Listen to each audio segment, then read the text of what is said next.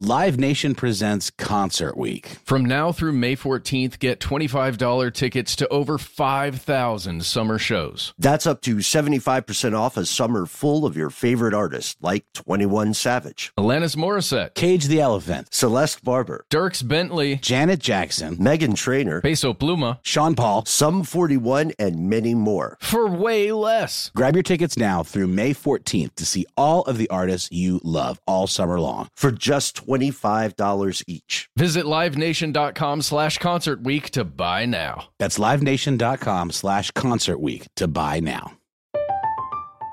I'm Katya Adler, host of The Global Story.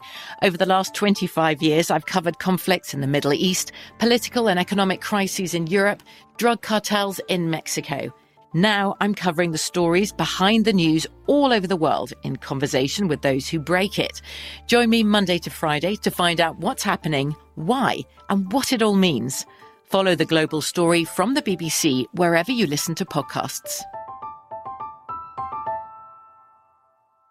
When you think about the future, what kind of technology do you envision? Whatever the future holds, artificial intelligence will undoubtedly be at the heart of it all. Join Graham Class as he hosts Season 2 of Technically Speaking, an Intel podcast, and hear from the minds transforming healthcare, retail, entertainment, personal computing, and more with the help of AI. Tune in every other Tuesday and explore the latest technology that's changing our world today and creating a more accessible tomorrow. Listen to Technically Speaking, an Intel podcast on the iHeartRadio app, Apple Podcasts, or wherever you get your podcasts.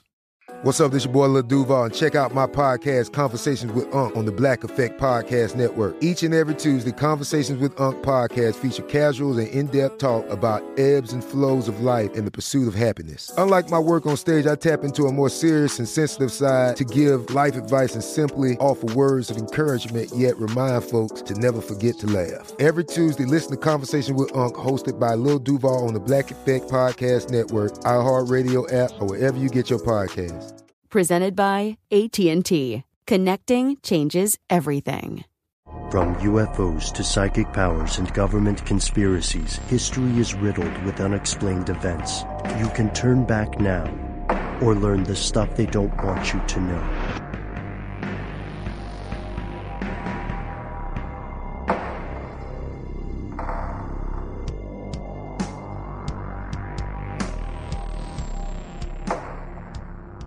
Hello and welcome back to the show. My name is Matt. Noel is with us in spirit. And they call me Ben. We are joined by our super producer, Tristan. Of course, you are you, and that makes this stuff they don't want you to know. Never fear, our compatriot will be returning physically, as well, one would presume, as spiritually, in a later episode. Matt, we've got something pretty interesting for you today. Oh, yes. Yeah. For everybody out there listening, this is something that I am just learning about.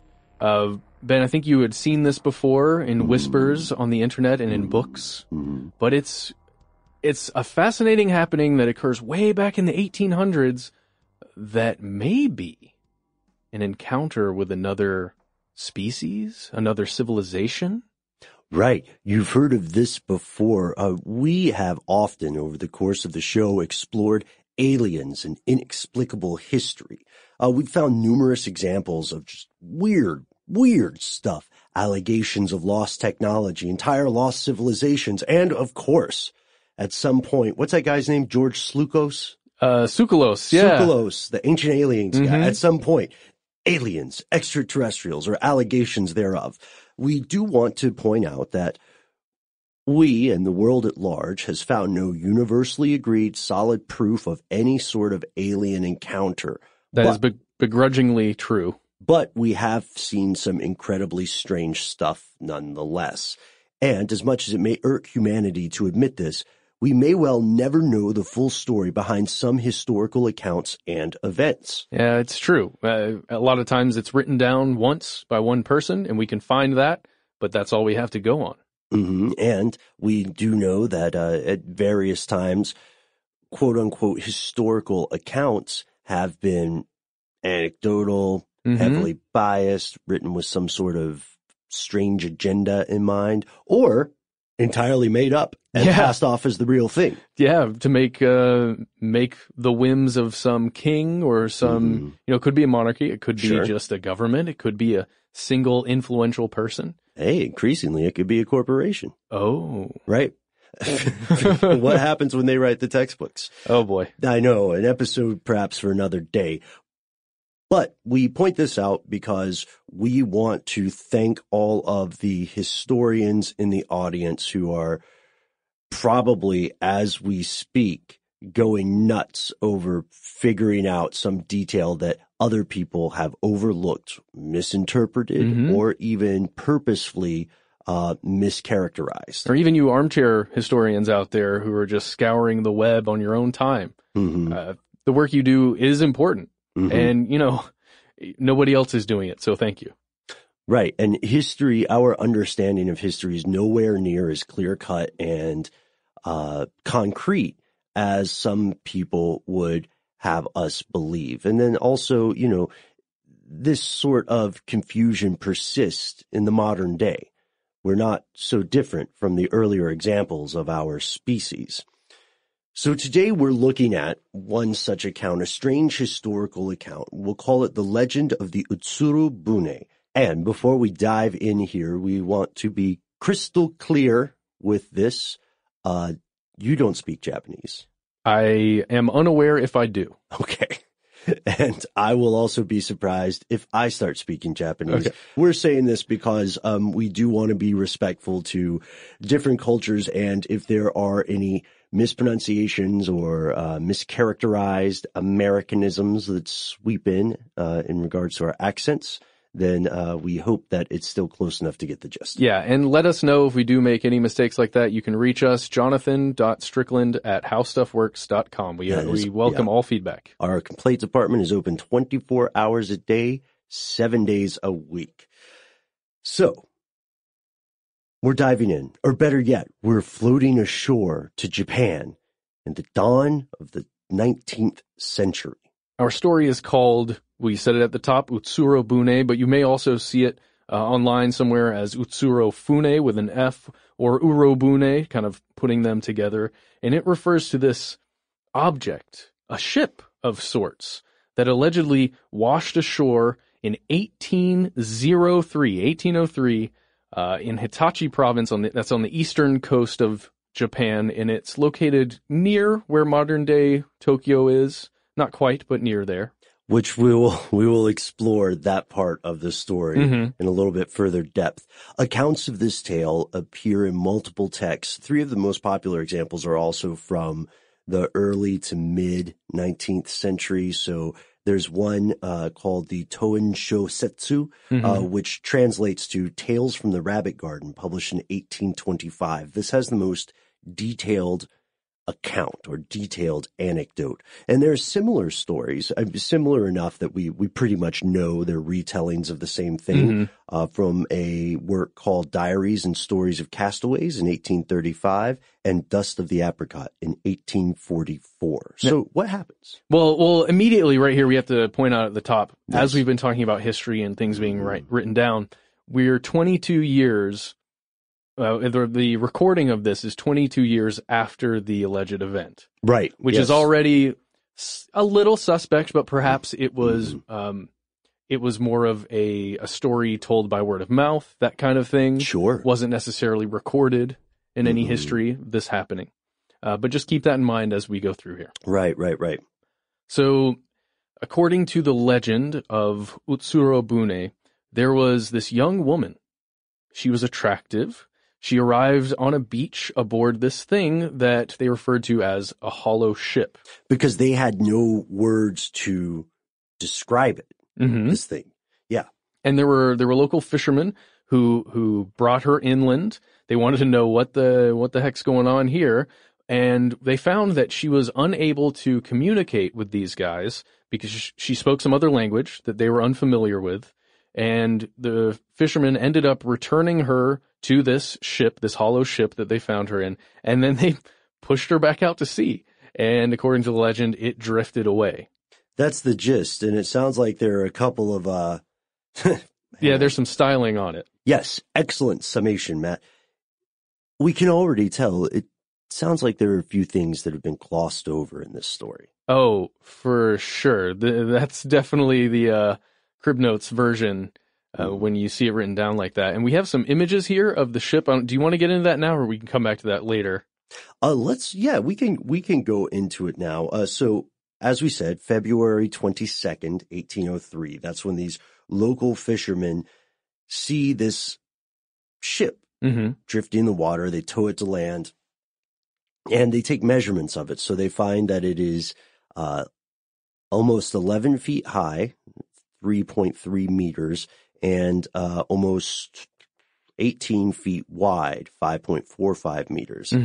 And to be more exact, it's 10.83 feet high and 17.88 feet wide. That's kind of weird. Why do we have such apparently specific measurements?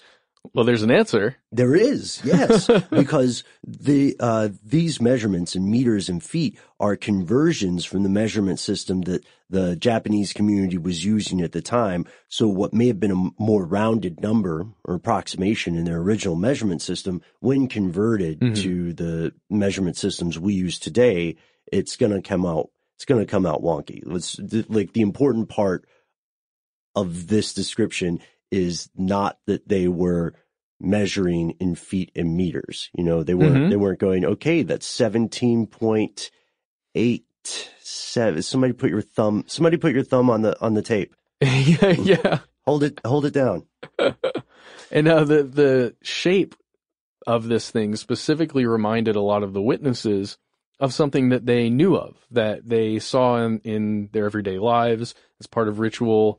And it was an incense burner, a type of incense burner, the specific rounded shape of the boat. Yeah, that's the other thing. This is not a box. It has a dome top to it of sorts. It's a little bit wider at the top than it is at the base, almost like similar to a cupcake shape.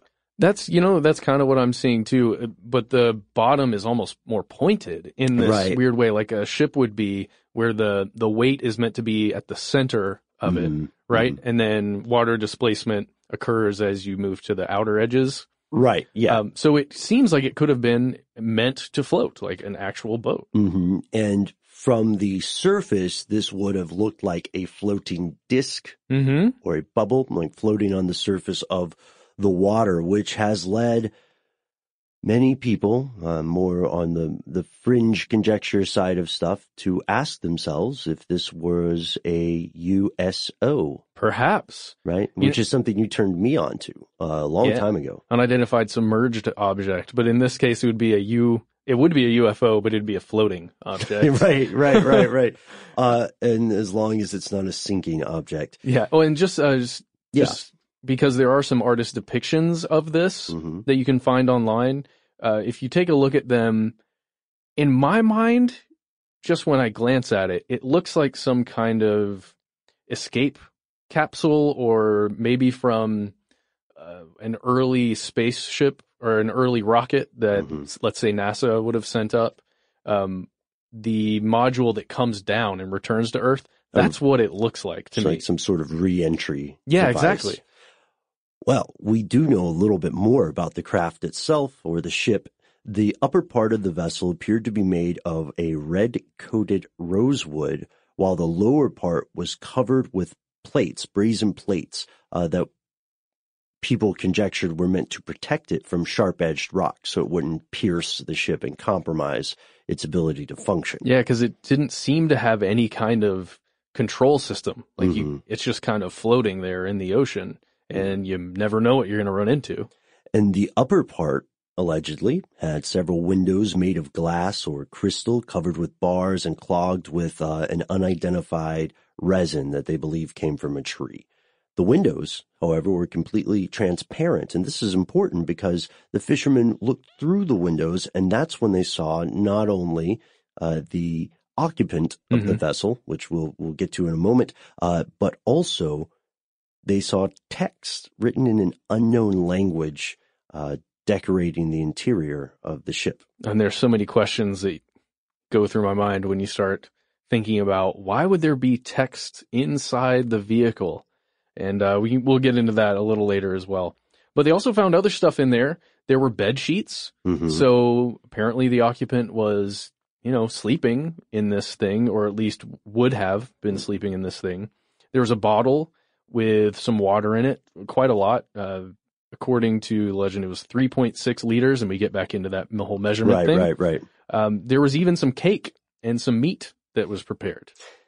So we know that these witnesses were able to identify items of sustenance, right? Mm-hmm. Food and water, and then also bedding. The woman that they saw inside the ship, they supposed that she was 18 to 20 years old. She was said to be about a little bit less than 5 feet tall, 4.92 feet or 1.5 meters. She had red hair and red eyebrows, which was very unusual, right? Sure. Her hair was elongated by artificial white extensions. So let me check with you guys on this. Doesn't that seem a little weird? Because all of a sudden weave makes an appearance in this story? Yeah, in 1803. Mm-hmm. I can't say that I'm any kind of expert on the hairstylings of the 1800s. You're not a hair historian? No, I'm not a hair historian. All right. But that does seem a bit odd, especially considering they were trying to figure out what they were made out of in the stories, and it was written down that perhaps they were made out of some kind of fur or some kind of powdered textile, like just some strange substance that was elongating her hair. And then they go on to say, and you'll read this in multiple accounts and other videos on the subject that you can find out there on the net. This hairstyle cannot be found in any literature, whatever that means. I don't think I'm not so amazed by that. You know what I mean? Because it's a big world. There's a lot of different hairstyles that don't show up in magazines or are, have illustrations from the 1800s. The lady's skin was a very pale pink shade. She wore long, smooth clothes of unknown fabrics. Okay, unknown fabrics. No, and here's where we would start asking, were we like investigative lawyers? Were this a trial? This would be the part where the defendant's story breaks down. The witnesses say that the woman began speaking. No one understood her. She did not seem to understand the fisherman either, so no one could ask about her origin. Although she appeared friendly and courteous, she acted strange, and she was always holding a pale box, a little bit less than 24 inches in size. She would not allow anyone to touch the box. The fisherman disassembled the ship, and then they started conjecturing. They started asking themselves, who is this person? What is this person doing? Is this a person? Yeah. And we'll explore that as well. Right now, in 2017, in this episode, after a word from our sponsor. Live Nation presents Concert Week. From now through May 14th, get $25 tickets to over 5,000 summer shows. That's up to 75% off a summer full of your favorite artists, like 21 Savage, Alanis Morissette, Cage the Elephant, Celeste Barber, Dierks Bentley, Janet Jackson, Meghan Trainor, Peso Pluma, Sean Paul, Sum 41, and many more. for way less. Grab your tickets now through May 14th to see all of the artists you love all summer long. For just $25 each. Visit livenation.com/Concert Week to buy now. That's livenation.com/Concert Week to buy now. Snag a Job is where America goes to hire, with the deepest talent pool in hourly hiring. With access to over 6 million active hourly workers, Snag a Job is the all-in-one solution for hiring high-quality employees who can cover all your needs. On demand, temp to hire, part-time or full-time. You name the position. Warehouse worker, retail associate, grocery store clerk, fitness trainer, baker, stylist, bellhop, podcast producer. Yeah, Snag a Job's got a worker for that. With our easy-to-use platform, you're able to seamlessly post and fill available positions quickly with a dedicated customer support team to provide all the help you need along the way. Kind of nice knowing you have a talent pool like that in your own backyard, right? Snagajob is the partner you need to keep your business running smoothly. So visit snagajob.com or text snag to 242424 to talk to an expert. Snagajob.com, where America goes to hire. From BBC Radio 4, Britain's biggest paranormal podcast is going on a road trip. I thought in that moment, oh my God, we've summoned something from this board. This is Uncanny USA. He says, somebody's in the house, and I screamed. Listen to Uncanny USA wherever you get your BBC podcasts, if you dare.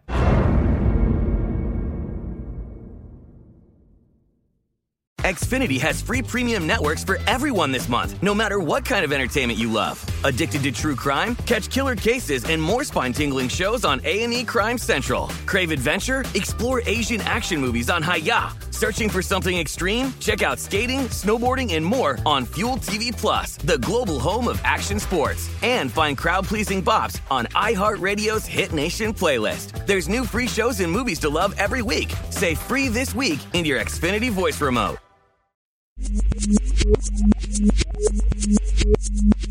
And we're back. Ben, I have to go. I'm doing the minus 10 seconds thing on my iPad right now. Going back. Yeah. So I want to get to a group of local fishermen on the coast of Japan meeting someone who they can't understand the language, and there's no immediate translator there for whatever language is being spoke. Doesn't it seem like maybe it could be a traveler from any number of other places? Sure. Burbank? I don't know. Somebody from Burbank got in a ship. Well, that would end up, of course, being a time traveler then, sure. Right? Well, you have to imagine there are a lot of places that someone floating in a ship that doesn't have any kind of controls could be coming from. However, it seems like it would have to be a short journey in order to survive in that thing, unless it was packed full of food and water. Mm-hmm. Anyway, we can get into more of that later, but I'm just imagining a bunch of local fishermen not being able to understand many languages. I know if I was one of those fishermen and I only spoke Japanese, that's it. I can't understand anything you're saying to me. I'm sorry. Sure, yeah, but there's also a situation where you would think through hand gestures, right, or drawing, communication. It would be possible to have some sort of two-way communication. I don't know. Have you ever been in a situation where you're talking to someone who doesn't have a common language with you? Absolutely. Yeah. And a lot of it, you're right, can be solved in those ways. I wonder if there was any kind of panic going on because of the somewhat mysterious situation everybody was in. Mm-hmm. Maybe that led to even less communication being available. Who knows?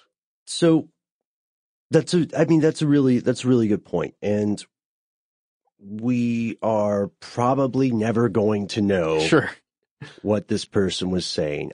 I'm pretty sure they're not from Burbank, but other than that, we don't know what they said. Correct. We do, however, have in these accounts, we have people who claim to be eyewitnesses. One was an older man from the local village, and he didn't think this is some strange alien or extraterrestrial. He thought that this passenger was a princess, perhaps, of a foreign realm, and that she married in her homeland. But, and this guy is...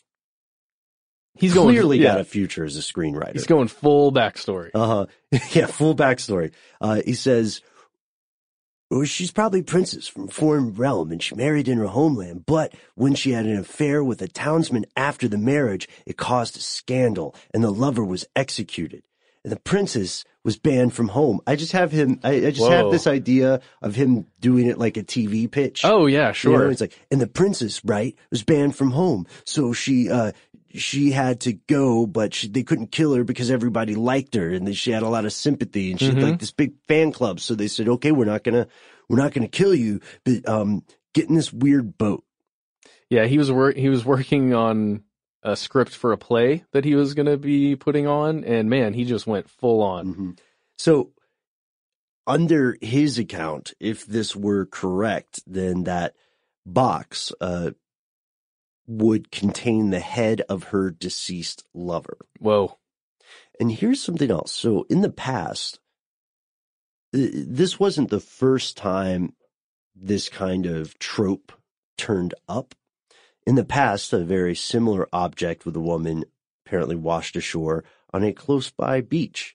And this time there was not a box, but there was a small board with a head pinned to it. Jeez. So then, again, this person's conjecture is that the box would probably be the same, and that's why she protected it so fervently.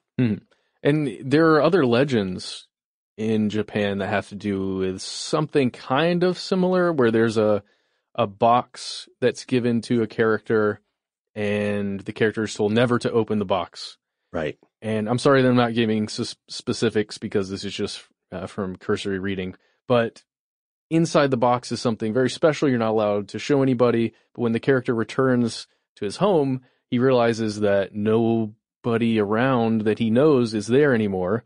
And turns out it's been 300 years since he was last in his hometown, even though he doesn't think it's been 300 years. And he proceeds to open the box, and inside the box was actually his age, like all the time that she saved him. Yeah. That this goddess saved him was actually inside the box, and he became an old man when he opened it. Right. Okay. That's a new one to me. Another similar anecdote from the folklore perspective of the forbidden access concept would be the famous story. Was it Blackbeard? Okay. Yeah. It was Bluebeard.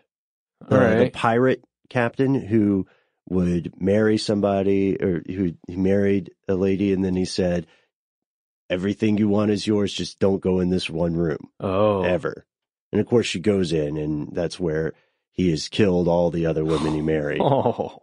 Because he told them not to go into the room. Jeez. He's kind of creating his own problem, I think, in that story. I'm pretty sure that's what's happening. Yeah. Jeez. But I don't talk about it in personal life too much, but I've never been in a situation where I had a dead body room that I wouldn't I just feel like if you have a room you don't want people to go into, then you should just lock it, and you shouldn't point it out all the time. Or, clean up after yourself. That's only, That's a good point. But this was also a different period in history. They didn't have like plastic tarps and all the Dexter carpeting stuff. like that. Yeah. Yeah. Oh boy. Blood-soaked wooden planks. Okay. But before we go too far into folklore, let's take a look at the rest of the story. Okay. Here. So the fisher folks say it would take a lot of effort, essentially, for us to investigate this woman and figure out what's up with her boat. We have a lot of fishing to do, They thought maybe this was just a tradition that some other group of people practiced. So they said, okay, we'll just put this craft back together. We won't mess with your stuff. So we'll leave your water, we'll leave your food, we'll help push this thing back out to the ocean and safe travels. Leave you to your destiny of sorts. And then the older man who was giving this account has a great quotation here. From human sight, it might be cruel, but it seems to be her predetermined destiny. That's kind of cold, but I get it. Maybe this is what she's meant to do. Float around until she finds the rightful place. So February 22nd, 1803, this happens. And 1803 is not that long ago. It's a little over 200 years. Yeah. Which in the span of time is just like that. You're right. So that's why you will sometimes hear people describe this as the first quote unquote modern UFO sighting. Let's look at the analysis. All right. Folkloric similarities. As you know, I extensively mess around with folklore. Right? Yes. And folks, a lot of you listening now also do extensive folklore research, right? This stuff is fascinating. It's great. And one of the things that we find in any kind of investigation of anecdotes or legends is that aspects of stories are contagious and they mix together, right? Especially when they cross cultures. Especially when they cross cultures and then they start to exist in a different framework. Mm-hmm. We mentioned before that stories of fae or fairy abductions, right, where they would take a human child, and replace it with a changeling of some sort, or like a sick baby. This was kind of the DNA of what would later become alien abduction stories. And of course, we're not saying that people who believe they have been abducted by some kind of extraterrestrial entity or a government agency or an extra dimensional thing, we're not saying they don't believe it.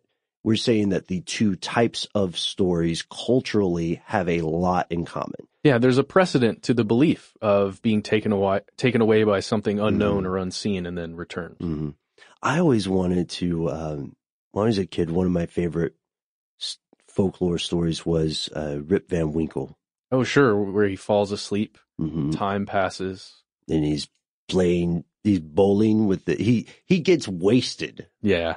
One night and he goes bowling with, it changes. Sometimes they're elves, sometimes they're gnomes, sometimes they're just sketchy mountain folk. Mm-hmm. They're like carnies. They're like short carnies. Ooh, bowling with carnies. Bowling with carnies. That sounds like fun. It sounds like something I would watch, read, or listen to. I don't, I'm not that great at bowling. Okay. It's a curse. So yeah, you might get tricked into betting a little bit and then a little more, Oh wow, is that I don't know. So that's a fascinating story, and that's what I was thinking when you brought up the idea of someone losing time, finding their age. And those two stories most likely exist and were created independently. Sure. Right?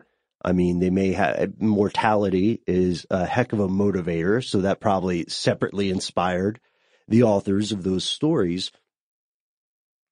But for the purposes of this exploration, what that means is that there may be elements of the Utsuro Bune story that either come from another earlier story or were later transmitted to something. And then there's also, we would be remiss if we didn't say the UFO, USO angle, right? Sure. Floating object, flying object, submerged object, pros and cons for it being one of those types of objects. Okay, well, let's start off with the ship being made largely out of wood.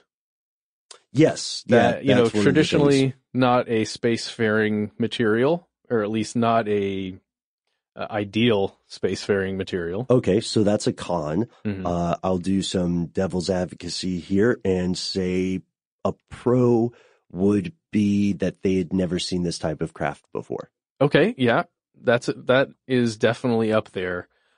I know that the type of boat was similar to something that they would be familiar with the rounded bottom.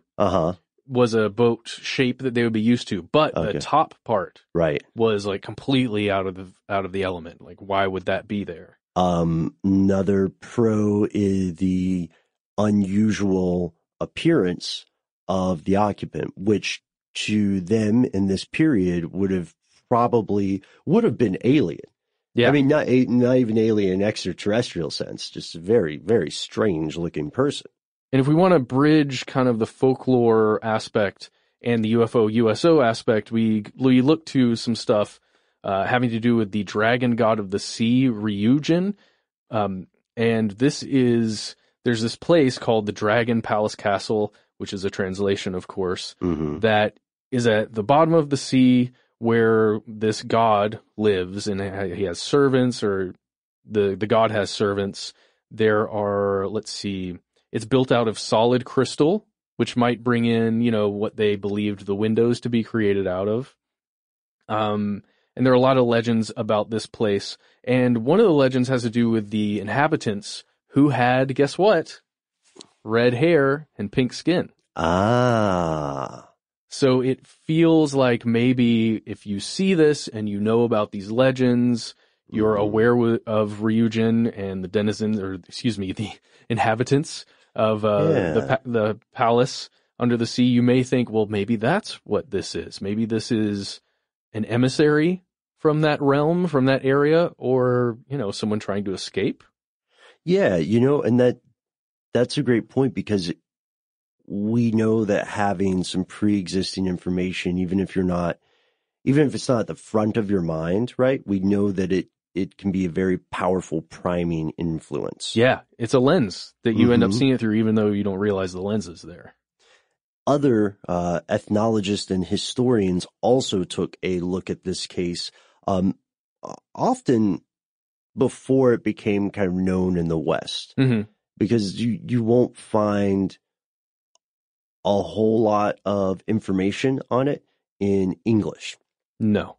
There are a lot of blogs, though. So if you do speak and read Japanese, and you have some Japanese sources that you would like to hip us to, then please send them our way. Give me what you think the best translations are. I would love to learn more about this. Absolutely. Here's what we have now. In various decades after this event, February 22nd, 1803, other experts or scholars investigated this. And one fellow named Yanagida Kunio really went deep. He went hard on the paint. Yes. And he emerged a little more skeptical. So he points out that the circular boat shapes, as you said, Matt, were not unusual in Japan. They've been around for a while. And he said that the really weird stuff for people at this time would have been windows made of glass and those brazen protective plates. So they would make it look sort of exotic to the people. It'd be like seeing a modern car in the time when, the Model T is the thing that you see rolling down the street, with all of the glass products and other things. And it would just be strange. You couldn't really understand what you're looking at. Yeah, exactly. And it would be kind of it would be close enough that you would say that's some sort of car. Yeah. And now they're like, that's some sort of boat. He also points out that the oldest versions of this, not necessarily the most popular, but the oldest versions, according to Yanagida, describe humble, circular, open log boats without any dome. Okay. And he argues that these details, these plates and these windows and stuff were added afterwards because people would inevitably ask, how did this log boat make it across the open sea? Oh, that's a great question. Especially an open log boat like that, susceptible to any kind of weather or to waves. It's going down.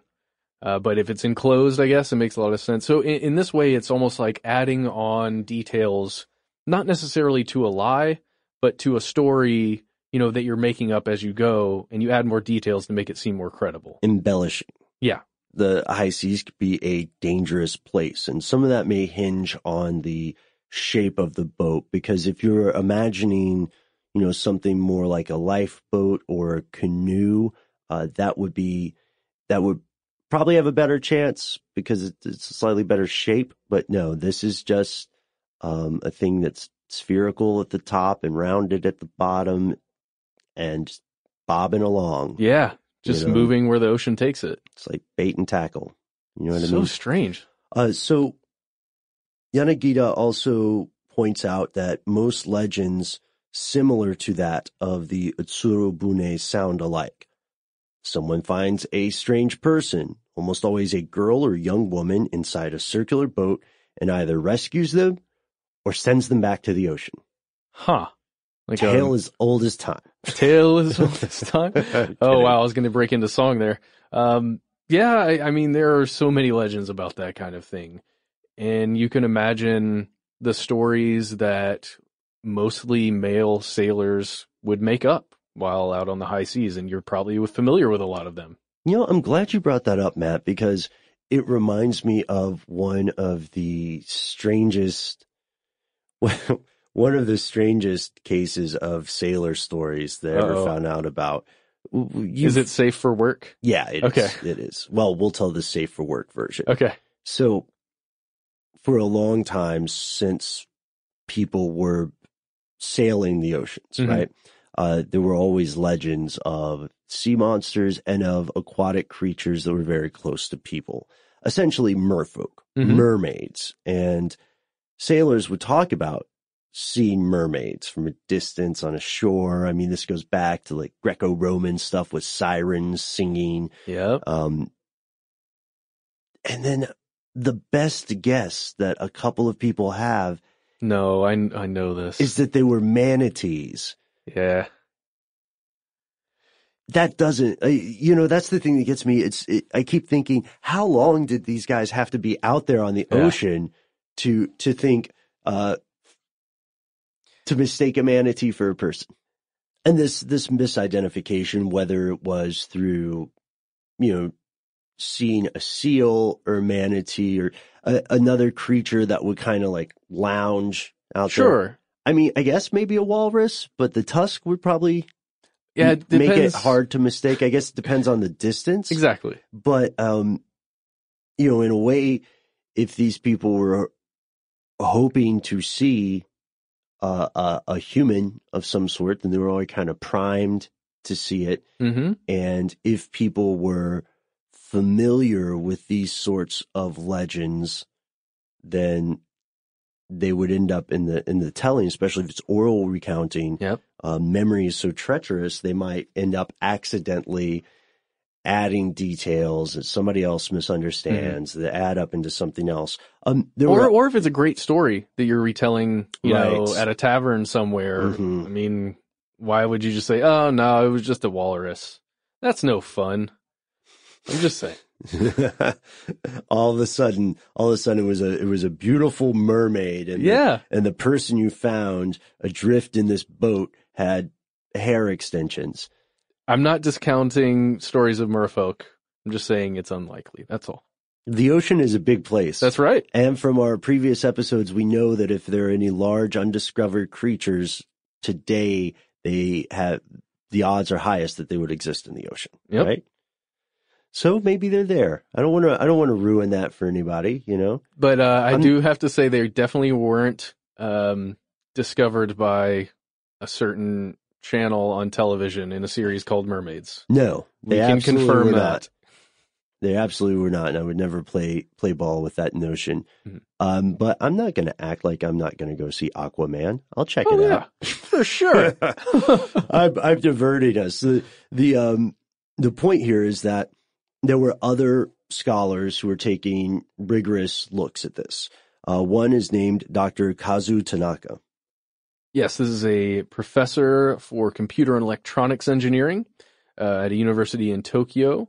He investigated the original texts, the three texts that you can find now. They actually exist in real life right now in museums. You can go and pick them up. And he did this research in 1997, and he's really looking at the popular versions of UFO sightings, the more modern ones that we can think about, and then comparing those to the Utsurobune event, let's say, or the retelling of it. And he points out that these legends of Utsurobune, it never flies. Right. It never, drives. Like we said, it has no control mechanisms. At least it's not recorded. It doesn't show any signs of technology besides being a boat and maybe having some windows. Or like extraordinary technology. Yeah, nothing beyond what could be produced. GPS, no lasers, no... what's that thing in Star Trek where it will just create any food or beverage you desire? Oh, it's the food machine. I don't know what it's called. Right in. Or tricorder. She didn't have a tricorder with her. Right. That's a good example. This ship just drifted across the water. It drifted to the fishermen, or it didn't even drift to them. They had to go get it and reel it in. And so, Tanaka concluded that this tale was a mix of folklore and imagination. He also based his assumptions on Yanagita's earlier work. He had he had a couple more holes to poke in this story, which we'll examine after a word from our sponsor.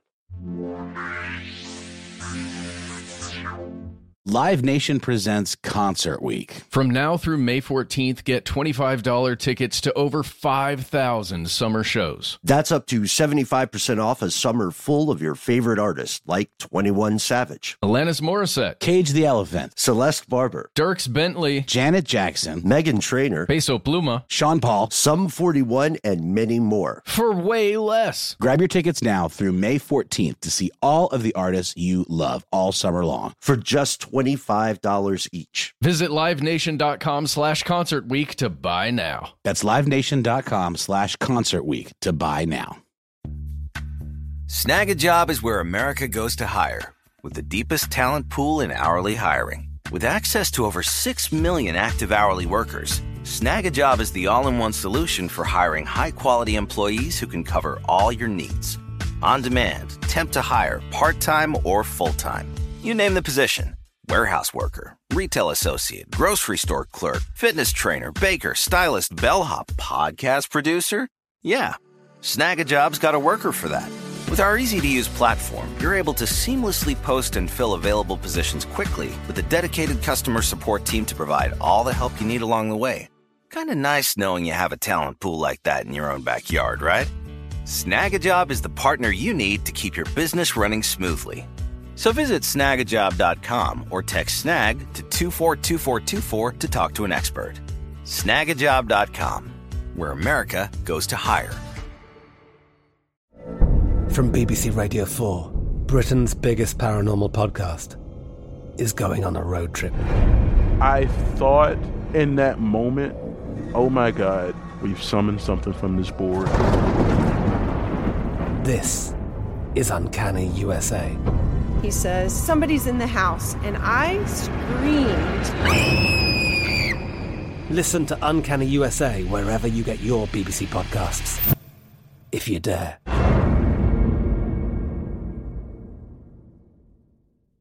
Xfinity has free premium networks for everyone this month, no matter what kind of entertainment you love. Addicted to true crime? Catch killer cases and more spine-tingling shows on A&E Crime Central. Crave adventure? Explore Asian action movies on Hi-YAH. Searching for something extreme? Check out skating, snowboarding, and more on Fuel TV Plus, the global home of action sports. And find crowd-pleasing bops on iHeartRadio's Hit Nation playlist. There's new free shows and movies to love every week. Say free this week in your Xfinity voice remote.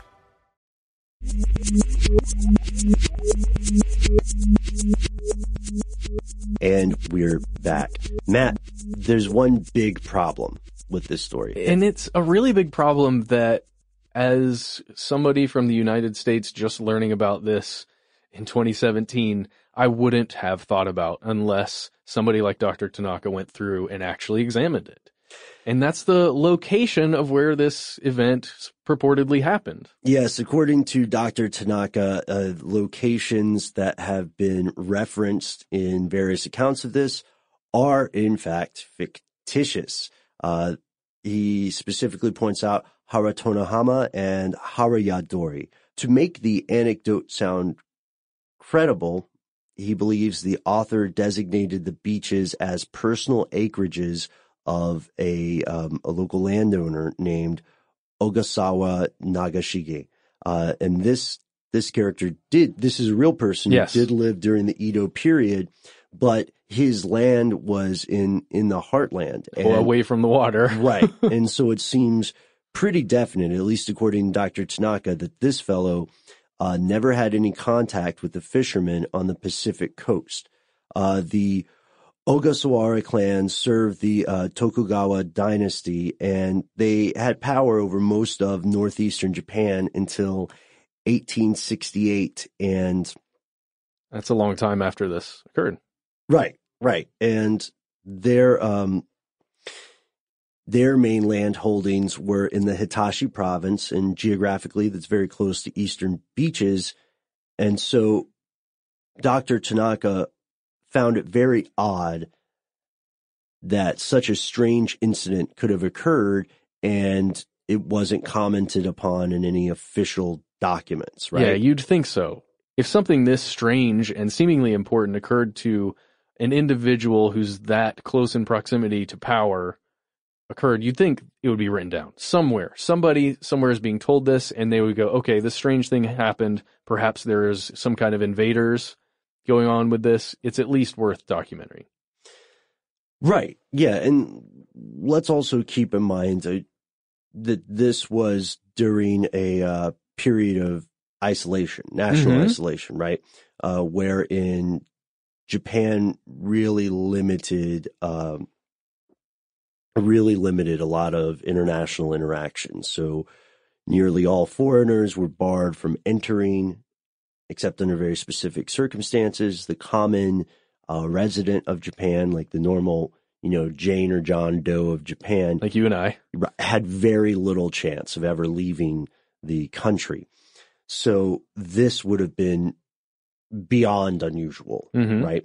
And there is a remarkable incident that is documented that Dr. Tanaka found, and it happened in 1824 when a British whaler was stranded on the northeastern coast of the Hitachi district. Before you ask, no, he did not show up in a weird cupcake-looking ship. Tanaka also found out that during the rulership of the Tokugawa clan, the Ogasawara family and the Tokugawa started mapping their territories. And this is important because the names of both of the beaches mentioned in the text are missing. And they also do not appear on the maps of the whole of Japan, which came out in 1907. Oh, boy. If the name of a village, a city, or a place had changed in history, this would have been noted, right? So because of this, Dr. Tanaka thinks that this is probably just a legend or folklore, similar to the stories in modern urban legends, right? The 911 traced the call, and the phone call was coming from inside the house, and it wasn't at this town, and it wasn't my first cousin, but it's someone that knows my first cousin, and they live a few towns over. And there was a hook sticking out of the side of the driver window. Yeah, and I'm pretty sure it was a Pontiac. The Pontiac's not around anymore. This happened to someone's older brother who went to a school a couple districts away. I think I know him. Yeah, they were a few grades above us. You know what I mean? It's always just a little bit too far to reach, and it's tantalizingly possible. Well, and let's go back into this 1824 account of the British whaler who got stranded. Okay. The first accounting of this is recorded the next year in the first one. What was it called? Tales of the Rabbit Garden. 1825 is when that is officially written. So perhaps there's a little styling going on there of something, an actual occurrence, and then you bring some folklore into it. I mean, that's at least a great tale to put into your book called Tales from the Rabbit Garden. That's a good point.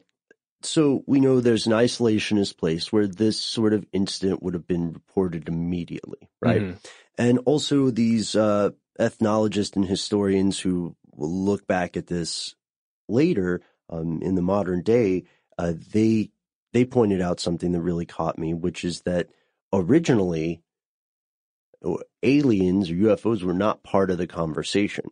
Okay. There wasn't a term for flying saucer, right? Or extraterrestrial, I guess. There might be a term, but it wouldn't be applied the same way we use it today. A visitor of sorts, but not like that. So they're saying that over time, the UFO thing got retrofitted onto it. You know what I mean? The particularly European appearance of the woman, right? Pale pink skin, shade of skin, red hair.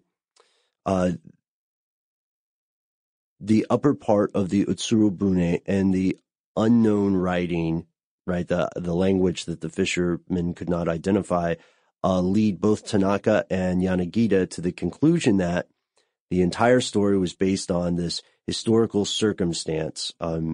People of the period were totally insulated from the outside world, so that this was more a tale reflecting xenophobic cultural attitudes. Wow. Sort of the same way, again, that modern urban legends reflect fears that are already in popular culture, right? Like in the 1990s, the satanic panic, or late 80s, 1990s, satanic panic thing gripped the nation, and these people, every region had some sort of tale of a secret occult thing going on.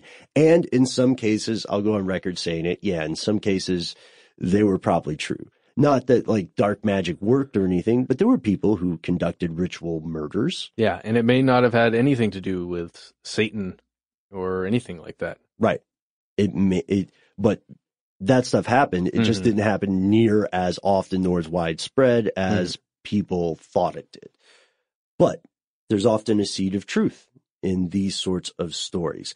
And if we look at it from a structural perspective, the construction of the story, it's ultimately, like a lot of other legends, it's self-explaining. The woman disappears. No one knew what she said.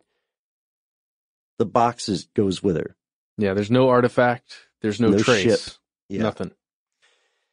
And another thing, which was new information to us, is that the people of the period here apparently had great interest in paranormal things, loved ghost stories, monster stories, bizarre events. So it wouldn't be surprising to find these stories of the strange and inexplicable in these books. Yeah, those are the best stories, in my opinion. That's, I think, one of the big reasons why you and I and Noel and Tristan are interested in these things, because it's so other and outside of anything we experience that you get to live in that world where monsters exist and ghosts, remain after the physical body leaves. I think we're going to have to differ here, Matt. You don't want to live in that? No, monsters do exist. I think. But like krakens, or are we talking about human monsters? What kind of monsters are we talking about? Werewolves? So when we bring it all back together, what are our conclusions? Could this be nothing more than a popular legend recited over and over, changing a bit each time? It's pretty clear that in the years following the initial reports, a large portion of the population accepted this as fact, believed something came ashore. But does that mean it actually happened? I mean, the fictitious locations are a real obstacle here. Yeah. And as far as Dr. Tanaka looked into it, it seems that those locations are indeed, it's much more likely that those locations were fictitious rather than renamed. Yeah. For me, it's more and more feeling like a version or a retelling of an older story that had some new details put into it. And I really think their analysis and then our going over the idea that perhaps it was a morphing. It was a morphing of these folklore tales dealing with the isolationism in the area at the time in the 1825 when the story was written. And then later on, kind of doing the same thing, except for in more modern times in the 1990s, tales of alien spacecraft that were very popular then get morphed. Like this thing they get pulled into this thing, right? So then it's just kind of just been changing over time, little by little. But there are some other questions, and I think we can end on some questions here. How seaworthy would a vessel like this actually be? As we said, no sails, no steering equipment, no oars, etc. Where did it come from? Could it have come from Russia, perhaps? If you look at some of the ocean currents around here, not around here, we're not in Japan right now, but around the landmass of Japan, you see here on the coast, there's a current that goes from sort of southwest to northeast along the bottom and then later sort of the eastern part of Japan. But at the top, there's a current in the northeast. There's a current that goes the exact opposite direction. So as these, if you look at the way these currents swarm around, it looks like it's possible that something with no steering could have drifted down. Sure. But, the best way to find that out is to build one of these ships. Ooh. And put it out in the water and see what happens. What are you doing? What are you doing this summer? I'm building a round ship that has some brazen sides and a couple windows. But the one last thing we have to get into is it possible that there's something even crazier? Like here's where it gets crazy moment. Like, could this have been a person that was pulled out of time, perhaps? Out of some other dimension, out of some other, maybe a time when ships did look like that, or an alternate dimension? Yeah, I don't know, man. I know you're getting into the weirdness. I mean, probably not, right? Especially because there's meat and water, like some kind of container of water, bedding. Right, recognizable stuff. Yeah. And, and the language could have just been Cyrillic Russian. Sure. And if there's an isolationist policy, then could be any language. The chances of people knowing, or even without speaking or reading, just recognizing another written language and being able to say, oh, that's Russian, or oh, that's French or something. Those chances are pretty low.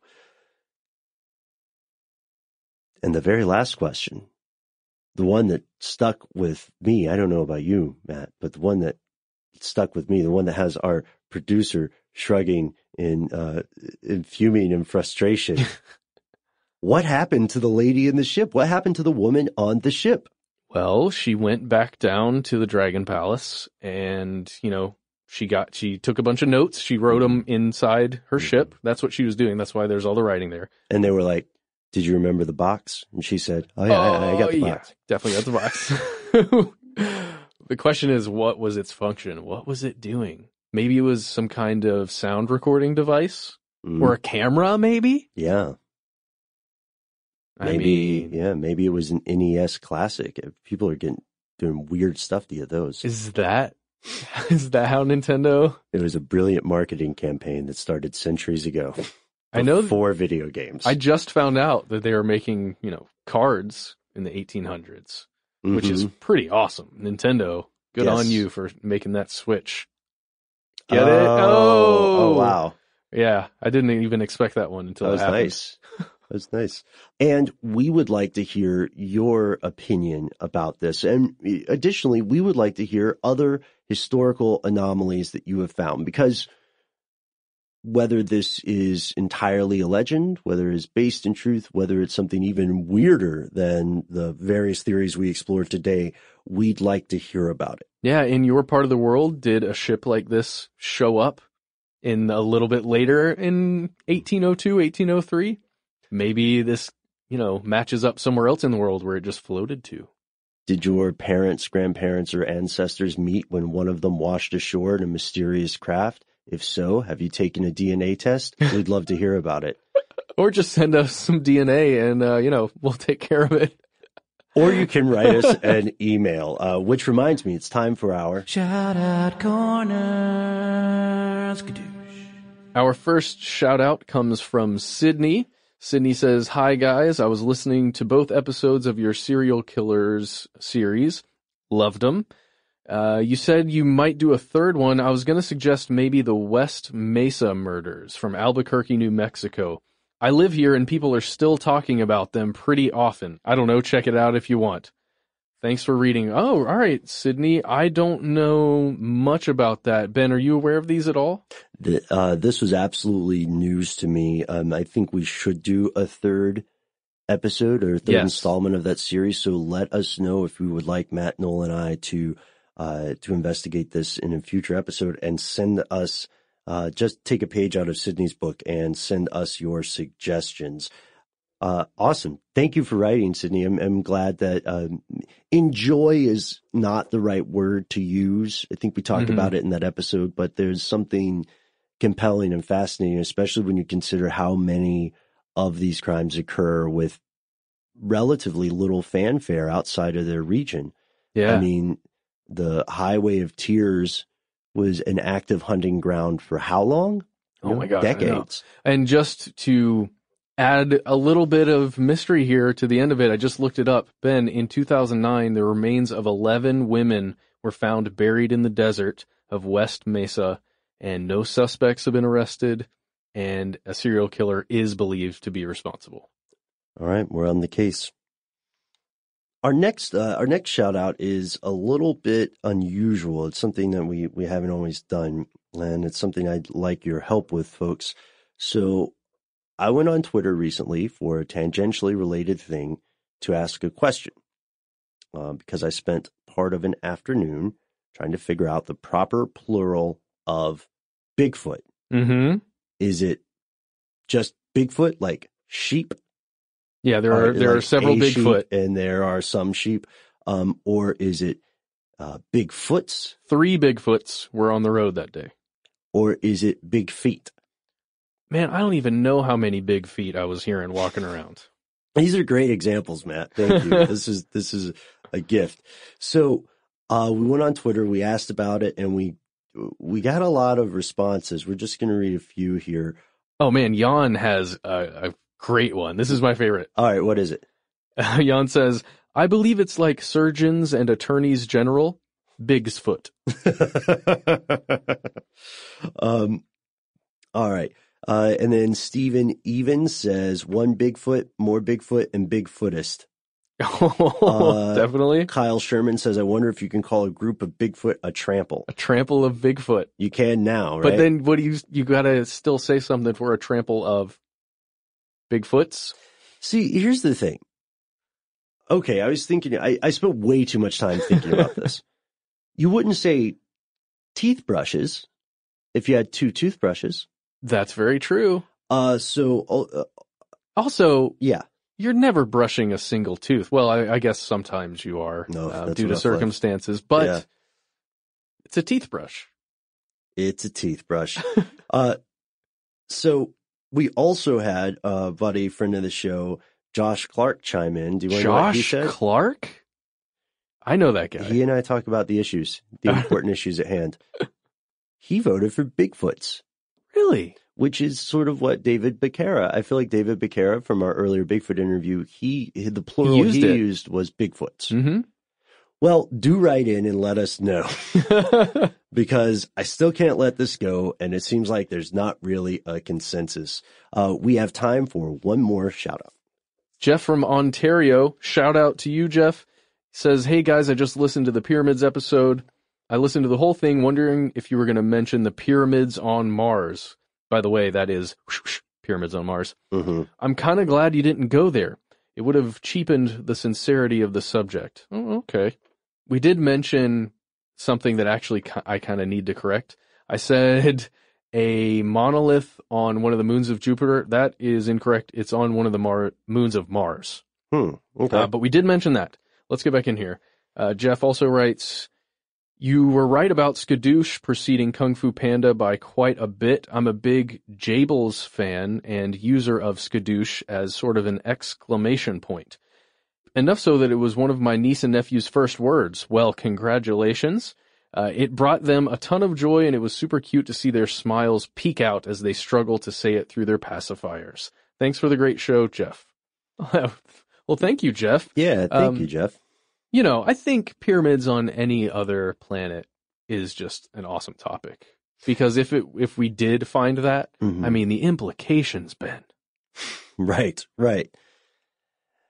But again, going back to that episode, is that a pyramid or is it just sort of a pointy mountain? It's probably pointy rock, just like the one that they discovered in Antarctica. Yeah. And then also, and this will warm Noel's heart, will warm our colleague's heart to hear your information about Skadoosh, Jeff. Mm-hmm. So thank you so much for writing. This concludes our but not our show. We will return next week with something Just let's see, what do we have lined up? Oh, we have some interviews. Oh, yes, and we have another one coming up. Can we spoil kind of what it is, or just let it come out? I don't know. What do you think? It has to do with what happens when something catastrophic occurs in Washington, D.C. I think that's cryptic enough. Yeah. Check it out. Your future just might depend on it. No pressure. In the meantime, you can find us on Facebook, Instagram, and Twitter, where we are Conspiracy Stuff and Conspiracy Stuff Show, respectively. If none of that is quite scratching your itch, opening your third eye, then you can take a tip from your fellow listeners and email us directly. We are conspiracy@howstuffworks.com.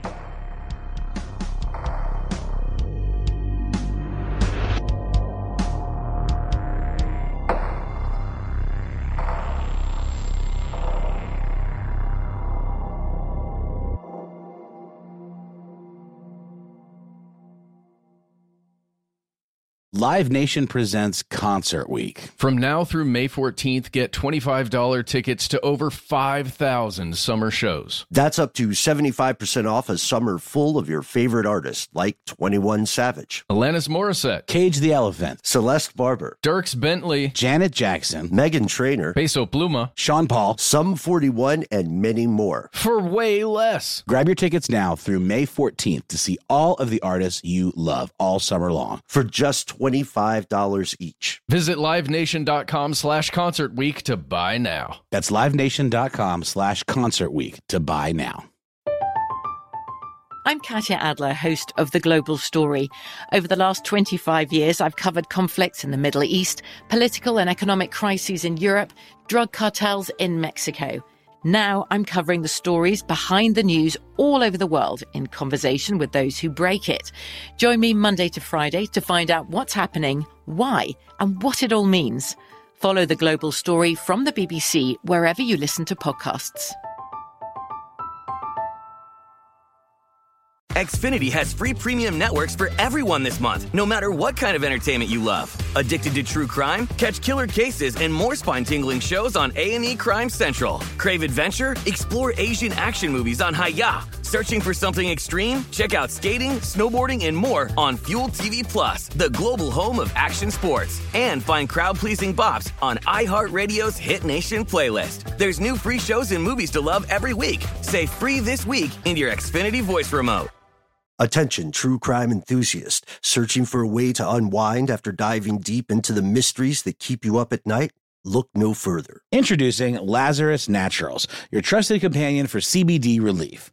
With a commitment to transparency, Lazarus Naturals oversees every step from farm to doorstep, ensuring purity and quality you can trust. Visit LazarusNaturals.com today and discover how CBD can help you decompress and recharge for your next investigation. That's LazarusNaturals.com. Lazarus Naturals, your partner in unraveling the mysteries of true crime. Not available in Idaho, Iowa, or South Dakota.